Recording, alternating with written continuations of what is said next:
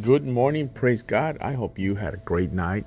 You slept good, you had a great morning, you're having a great morning. God bless you. It's almost 7 o'clock. The sun is coming out, beautiful day in the neighborhood. So I want to encourage you today, build you up. The verse for today is Proverbs 18:10. The name of the Lord is strong fortress, and the godly run to him and are saved. We run to him, not to people, not to organizations, not to anything, but to God. God bless you. Have a great day. Stay focused and remember, nobody owes you anything. Stop living in the past.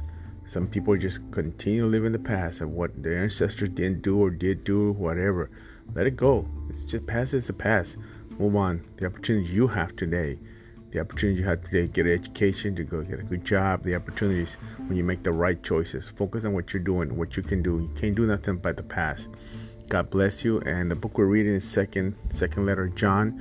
Again, John wrote the Gospel of John in the letters, first and second and third letter.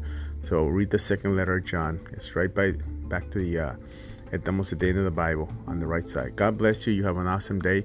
I'll be praying for you and hope you can make it out to prayer 7 p.m. tonight. We'll be seeking the face of God. God bless you.